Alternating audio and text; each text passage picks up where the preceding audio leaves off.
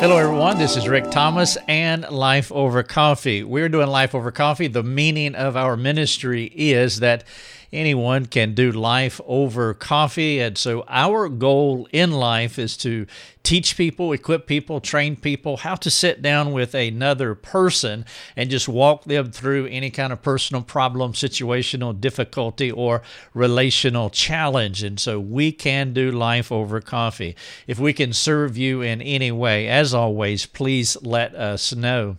What I want to talk about here is this idea of trusting the author of your story.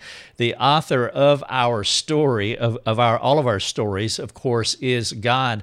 And so I want you to think with me for a moment about what does it mean to be a bit player in a grander epic.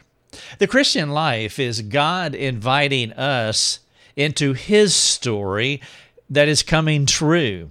We are not inviting Him into our story, hoping that He will make our stories come true. Maybe you have had that experience doing life over coffee with someone where sometimes you'll hear it said this way: I tried Christianity and it did not work. Or maybe you will hear somebody say that I expected God to do this in my life, but it did not happen. Therefore, I am angry, disappointed, or frustrated. A person who talks like that, now, by the way, I am that person. I have talked that way on more than one occasion, but an individual that is talking that way is actually inviting God into their story and hoping that God will make their story come true. But that is not the Christian life. The Christian life is God inviting us into His story that is coming true. And so as you ponder these thoughts, here's a question. What difference does living in a larger story make? God's story. How does the knowledge of having a small part in a more fabulous narrative shape and influence your life? Let's talk about it. Again, this is Rick Thomas. We are doing Life Over Coffee, and I want to get across this point to you over the next few minutes, learning how to trust the author of your story. So I want to share a few thoughts with you. And before I do that, I did receive this note. In fact, it just came in today. Lucia put it in our Slack channel, and she said, Justin, a pastor, wrote in, and he said, I have a church member that I have been counseling right now. He is reading Rick's book, Change Me. And he said that Rick's teaching has had the most impact on his personal life in more than 20 years. He said that Rick should have titled the book Change, and then he used his name, like change Peter, change Rick, change Biff, change Mabel, that I should change it to his name because God is using that book to change his life. And so, Justin, thank you for letting me know. I do know the friend that you're talking about, love him dearly, had the opportunity to speak with him many times when we were out in Springfield. And thank you also for taking that book and using it in part of the counseling work that you are doing out there. I was talking to another pastor, it was probably a year or so ago. His name is Matt, and he is in SoCal, and he uses our book, Get Ready. It is a pre-marriage marriage book. You can use it in either one of those seasons of your life. It's an excellent pre-marriage book. Matt, the associate pastor out in SoCal, he is using Get Ready as part of his premarital counseling, and I've heard that story before. I was talking to a gentleman today, and he has a daughter that's getting married in December, and I recommended that he get that book, Get Ready, and give it to his daughter. I did some marriage counseling, about a year and a half ago, I guess, just now with some friends of ours, and of course they went through that book too. And so whether it's Change Me that this pastor is using in Missouri, or Get Ready that Matt is using in SoCal and that I have used as well, please take advantage. You can find those books on Amazon. And then, of course, my other book is Suffering Well. I'm not a good writer, okay? I admit that. My books are more of a technical nuts and bolts, get into your business, messing with your affairs type of book. And so it really, as my friend Jeff Mears, one of our graduates of our mastermind program, he told me, he said, it pokes you in the chest. And he did not mean that in a bad way. And so I'm not a great writer, and I do understand that, but I write more of from a technical workbook perspective, because I'm not interested in writing books just to be writing books. I want to write books that really have that analysis, diagnostic feel to it, that gets into your heart and ask you some pointed and direct questions, hoping that the Holy Spirit will engage you while you're reading that book and working through those questions. And at the end of each chapter, I put a list of questions so that you can do that. And from what Justin is saying, from his friend that he is counseling, and others have said they have benefited from these 3 books, Change Me, Suffering Well, and Get Ready. And so you can find those on Amazon, and I wanted to share that note with you. All right, so what I want to talk about here is this idea of trusting the author of your story. Maybe you can think about dancing. And so let's say that you are a little boy or a little girl, and you are dancing with your father. Of course, you don't know how to dance, and so you stand on his shoes as he moves across the dance floor. And so you are following his lead. You are trusting him, the author of the story. And so that's the big idea that I want to communicate to you for a few moments. And maybe a good way of getting started is by asking another question. Do you ever worry about where you are in God's story, thinking that where you are at this moment is as good as it's going to get? Now, that is somewhat of a quote, because I've been in those dire straits before, and I do recall saying that, making that accusation actually in the form of a question. God, is this as good as it's going to get? Now, some of you can really relate to that. And so the question is, do you ever worry thinking that that you are in God's story and this is as good as it's going to get? Now, if you are like that, then I'm going to remind you of what I had to remind myself, and that's reminding you that the beginning of the story that the Lord is writing in your life is not the whole story, and it's not even the end of what he is doing. Philippians 4:6 talks about that which God has begun, he is going to complete. You know that verse very well. And only the end of the story will make sense about what he has begun, what God has started. The end of the story will bring clarity to all of the challenges and all of the disappointments along the way. The end of the story is the final scene that completes the beginning of all of our stories, which leads us to the all-important question. Here it is. Can we trust and rest in the reality that God is still working to finish the scripts in our unique lives? Can we trust and rest in the reality that God is still working to finish the scripts in our unique lives? Maybe sharing another story with you will help to bring clarity to what I'm saying. The beginning of the human story was a good and perfect story of a man. His name was Adam. God and Adam reciprocally enjoyed each other. And then sin entered the world, and things began to break down by the spreading destructiveness of sin incrementally. And then Adam turned his back on God, and chaos became our ubiquitous experience. Though the curse came, God would not leave Adam, and God will not leave us alone. the Lord initiated a plan to redeem humanity from the disorder we not only caused, but we seem to enjoy. This worldview that I'm sharing with you is the gospel. The Bible is the story of God keeping His promise of redeeming humanity from sin. The great adventure of the Bible is God completing what He started. Our God brings His story, not ours. We are the bit players. We have small parts in this grander narrative. And so our God brings His story to a glorious end. And you and I are living in the midst of that grander story. How does this truth control you? How does this truth manage your emotions? How does it manage your thought life? Are you aware that you're not a puppet?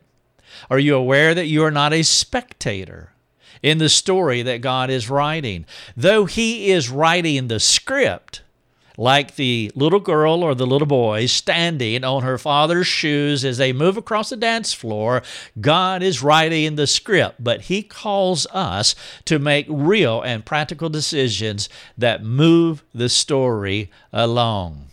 And of course, your story, like my story, has so many twists. It has so many turns.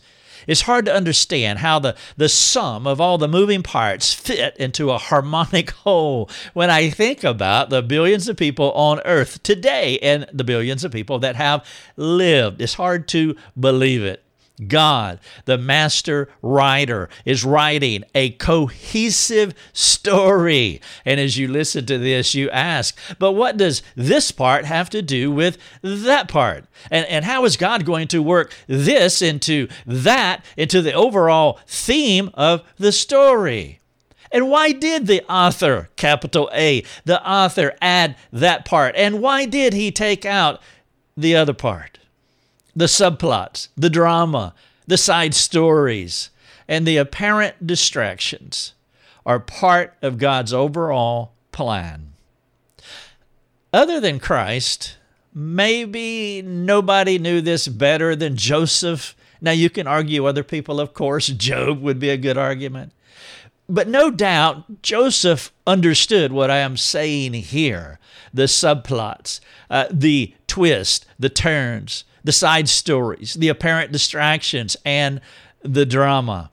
Joseph had a hard life. Now, if you're not familiar with the life of Joseph, I would encourage you to take your Bible, go to the very first book of the Bible, and just read it. It's a short story. Just read this story about the life of Joseph. It starts in chapter 37, and it goes to chapter 50. It's a very short story. His experience was one of rejection, betrayal, and personal suffering. But he was also God's man, whom God chose to live that complex life to push God's plan toward fruition. Think about that. God has called you. Let's say, I assume that you are a Christian. God has called you. He has chosen you. He has lifted you up out of the mire of sin to live a complex life, as we all do, to push His plan toward fruition. Part of the text, let me share with you Genesis chapter 50. This is the end of the story. This is after Joseph had gone through all of these destructive and disastrous and distracting things. And he's finally come to the place where his brothers, who were really at the bottom of a lot of it, all of it was about to come out. And they were about to reconcile with Joseph, and his brothers were a little bit nervous that now that Joseph knows that we were behind it all, that Joseph's going to do something to us. And so his brothers were nervous. And so this is what the text says in Genesis 50. When Joseph's brothers saw that their father was dead, they said, "It may be that Joseph will hate us and pay us back for all the evil that we did to him." And so they sent a messenger to Joseph saying, "Your father gave this command before he died." Jacob is saying, "Say to Joseph, please forgive the transgression of your brothers and their sin, because they did evil to you." And so his brothers are using the words of Jacob to try to assuage the evil that Joseph could perpetrate on them because of all the atrocities that they placed on Joseph. And then they go on to say, and now please forgive the transgressions of the servants of the God of your father. Joseph wept when they spoke to him. And so that is Genesis 50, 15 through 17. That's Joseph's brothers realizing that now their daddy is dead and Joseph may not hold back and just let them have it. And so they bring the words of Jacob to bear, saying, please forgive us. Please show mercy to us. Joseph's brothers wanted mercy, as you can see from that text. Now, the perspective that Joseph had, Joseph's response to them, to that nonsense, to that somewhat gaslighting that the brothers were doing to Joseph, Joseph's response to that is the response that I need daily. And I want to share with you the response of Joseph. It's verses 19 through 21. And this snippet gives me the wisdom to understand how to put God's glory on display. I want to learn from Joseph's humility and Joseph's faith. Here's what the text says in response to his brothers. But Joseph said to them, do not fear, for am I in the place of God? As for you, you meant evil against me, but God meant it for good, to bring it about that many people should be kept alive, as they are today. So do not fear, my brothers. I will provide for you. I will provide for your little ones. Thus he comforted them, and he spoke kindly to them. Now that is a profound story when you think about all the evil that they perpetrated on Joseph. But Joseph had this sovereign view of a grander story, and he was living in it, and he understood this grander story, and so he could rest and trust God for the fulfilling of that story rather than taking vengeance out on his mean brothers. Tim Keller said it this way: only God can deal with the evil that people do without becoming evil. Putting myself in place of God is what gets me in trouble. I don't know if you've ever done that. If you've ever gotten sinfully angry towards someone and just let them have it, well, that would be a case of putting yourself in the place of God. If I were to yield to, for example, the temptation to excessive worry, which would be another way of putting yourself in the place of God, and I do on occasion find myself yielding to the temptation of worry, then I would think that I know what has to happen, and believing that God might not get it right. That's what worry is. Worry is me knowing what needs to be done and not really believing that God will follow through. That is at the heart of worry. And at that moment, I need to repent, which means leaving to God what belongs to Him. What belongs to God? His right to write my story. Now, let me provide you some other examples of what I'm talking about when we want to take the reins of the story away from the Lord, like what Joseph said. Am I in the place of God? And so let me give you 3 illustrations. Are you living in resentment? Are you living in anger? As I was illustrating earlier, that's one of the ways to stand in the place of God, by taking vengeance out on someone. Are you living in resentment? Are you living in anger? Are you living in unforgiveness? There's 3 illustrations, in addition to worry, where we put ourselves in the place of God. Now, if you live in any of those places, then what you're hoping, what your desire is to take God's right to repay evil from Him while choosing to exercise that right for yourself. Unforgiveness, for example, will shrink you down into a much lesser person than what God would want you to become.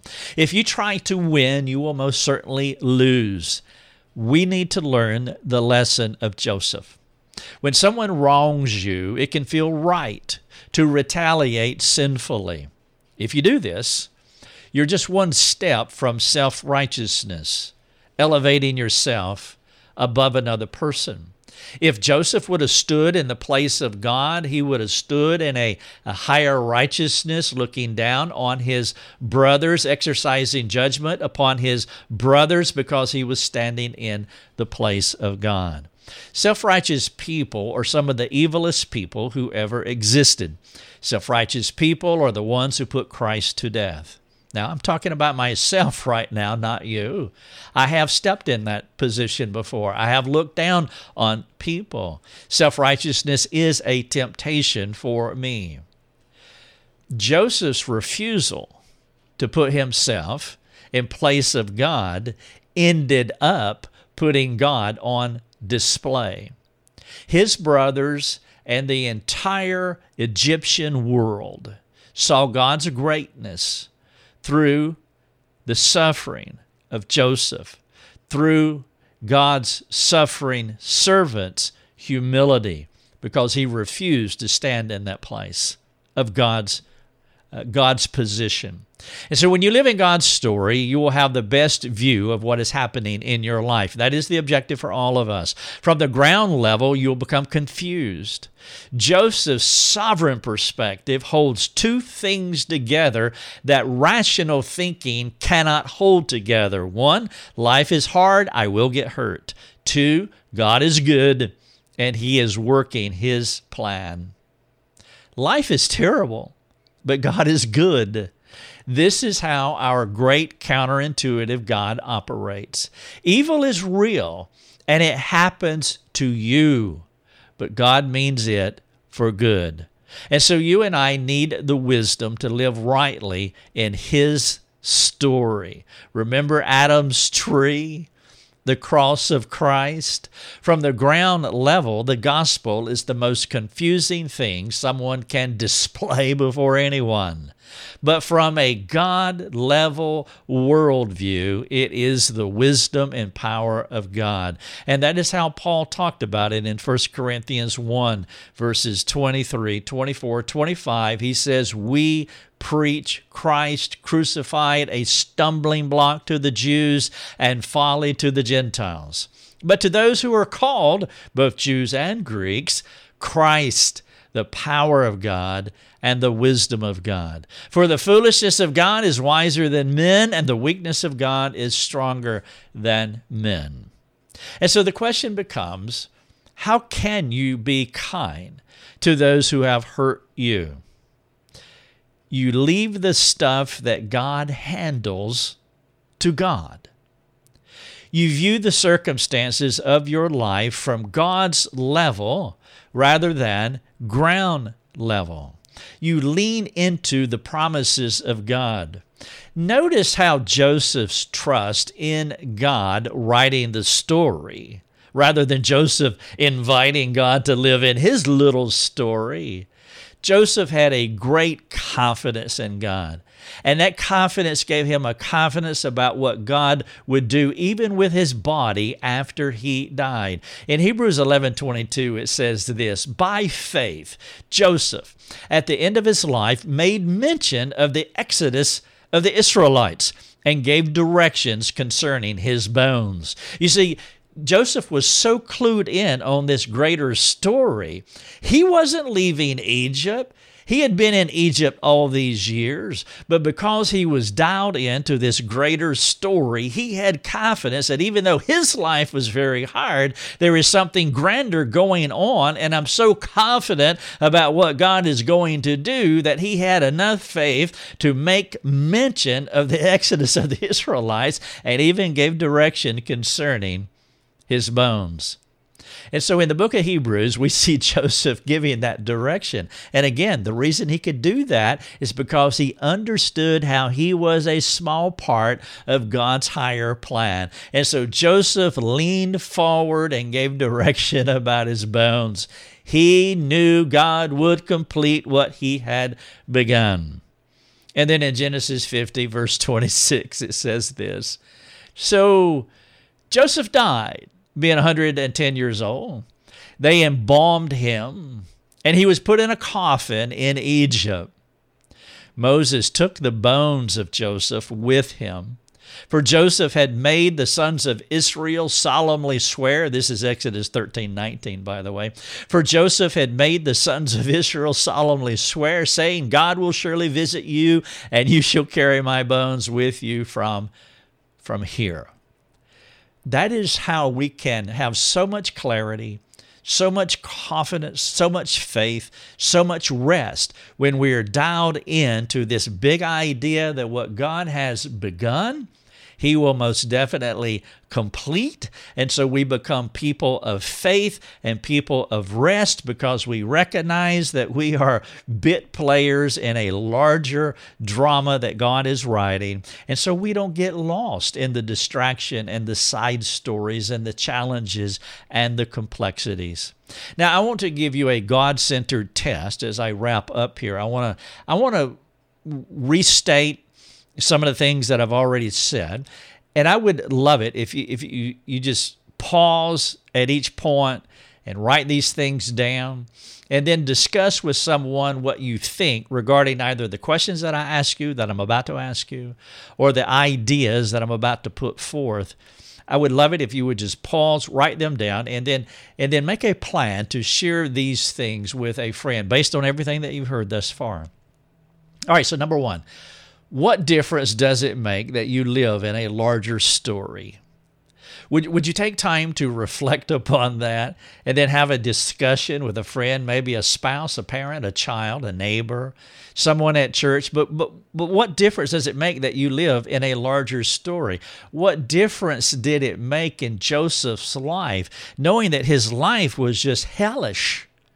His life, he experienced so much evil and just one disappointment after the other. And when it came time to settle up with his brothers, he said, am I in the place of God? No. What you meant for evil, but God meant it for good, to bring about what he is doing here, to the preservation of many people. And he went on to give instruction about how to take care of his body when he dies and bringing him up out of Egypt and burying him in Israel. He lived in the larger story. What difference does it make that you live in the larger story? Number two, how does the knowledge of living in a larger story shape and influence your life? Knowing this, what kind of shape does it bring to your life? How does it influence you in your day-to-day decision-making, your day-to-day reactions to people or to disappointments? How does the knowledge of living in a larger story shape and influence your life? Number three, the Christian life is God inviting you into His story that is coming true, rather than you asking Him into your life so your preferred life will come true. Now, I do know that some people in our community really struggle at this point because their worldview is wrong, it's 180 degrees off. They would say that, no, I'm not inviting God into my story to make my preferences come true, but their ongoing, unrelenting disappointment with how their life has unfolded tells another story. That in a functional way, a practical way, they do live as though they have invited God into their story, hoping that their preferred outcome will come true. And so the Christian life is God inviting you into His story that is coming true, rather than you asking Him into your life so that your preferred life will come true. Two more. The Bible is the story of God keeping His promises, redeeming humanity from sin. What does that mean to you? Would you discuss that, talk about that? And then finally, Joseph put God on display by refusing to put himself in place of God. Leave to God the things that belong to Him. Joseph did not see himself in the place of God. And so when you worry, when you choose to get angry, when you are resentful, when you're unforgiving, those were just 4 illustrations that I gave. But I'm sure that you can list more. talk about what does it mean to leave to God the things that belong to Him, and how that not only magnifies Him, but ultimately it releases us, because I said earlier that if we try to win, we are going to most definitely lose. All right, so with that in mind, here's your call to action. I have just 3 question sets for you to work through. And the first one is, in what way have you been anxious or fearful this week about something? Be specific with your answer and follow up. Will you talk to a friend about this? As you think about what you're going to talk to your friend, what will you tell your friend? Or maybe you can turn it around. What would you want the worrier to say to you if you were that friend? And so think through these questions that I've just asked you and prepare to talk to your friend. The big question is, in what ways have you been anxious or fearful this week about something? Number 2, how have you viewed life from the ground level and missed what God was working in your life and your family? The difference between seeing things, I describe it sometimes like seeing things in the cornfield.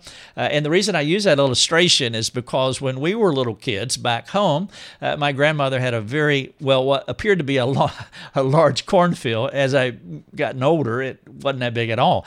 But when we were small, we would play in that cornfield.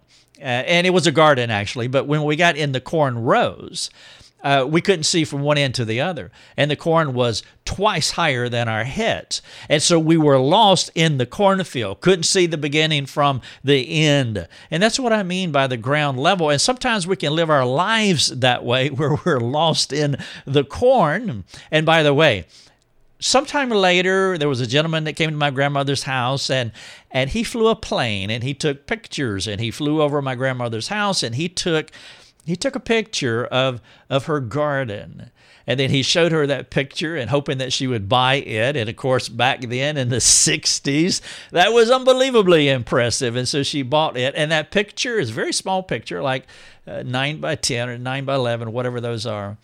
And it hung on the wall for the longest time. And I stared at it a million times. But as I began to reflect upon that picture, I saw the cornfield. I could see the house. I could see the barns. I could see all the property. But as I was looking at the cornfield, it was like, that cornfield's not that big. From a sovereign view, the perspective is totally different. At the ground level, you can get lost in the corn. Question was, how have you viewed life from the ground level and missed what God was working in your life and your family?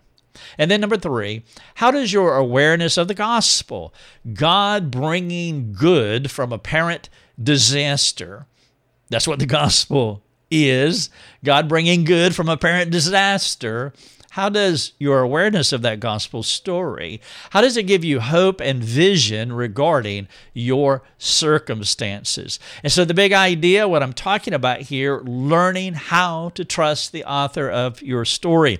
If we can help you in any way, please contact us. We have millions of words on our website. They're all free to you. You can read, you can watch, you can listen. That's how our resources are laid out. You can actually read what I just shared with you. Watch it on video, listen to it on podcast. Our resources are built that way. They are free. That's our business model. We give our product away. And so I want you to have it. I not only want you to have it, but I want you to share it with other people. And so this article that I just shared, find it on our website, Learning How to Trust the Author of Your Story. Read it. Pull out these questions. You can watch the video. If you have friends that rather watch the video, then say, hey, watch this. Those that rather listen while they vacuum or take a run on a beach, as my friend Joanne does on Marco Island, you can do that as well. And so not only benefit from it, but also share it with a friend. And then if you would take all these questions that I've been asking you, I think that you would find them quite transformative.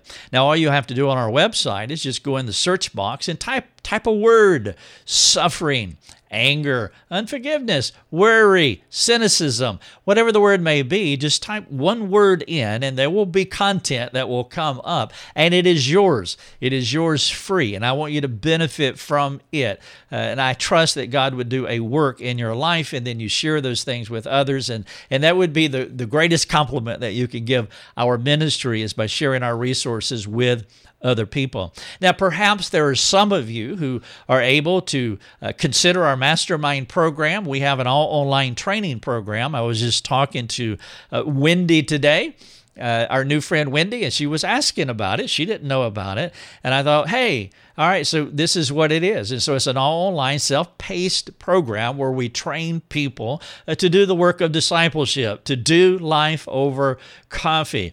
And if you're interested in doing that, well, again, it's all online, and so you can go on our website and you can check it out. We have an entire introductory course that is full of Q&A that answers all the questions that you probably will have.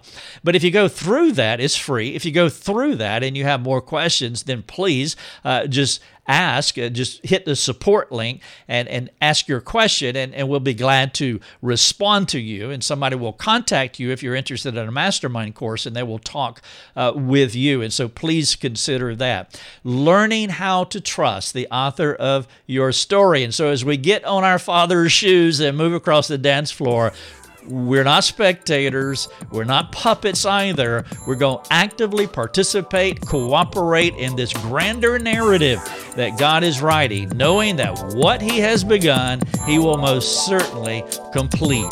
God bless you all. You have been listening to Life Over Coffee with Rick Thomas.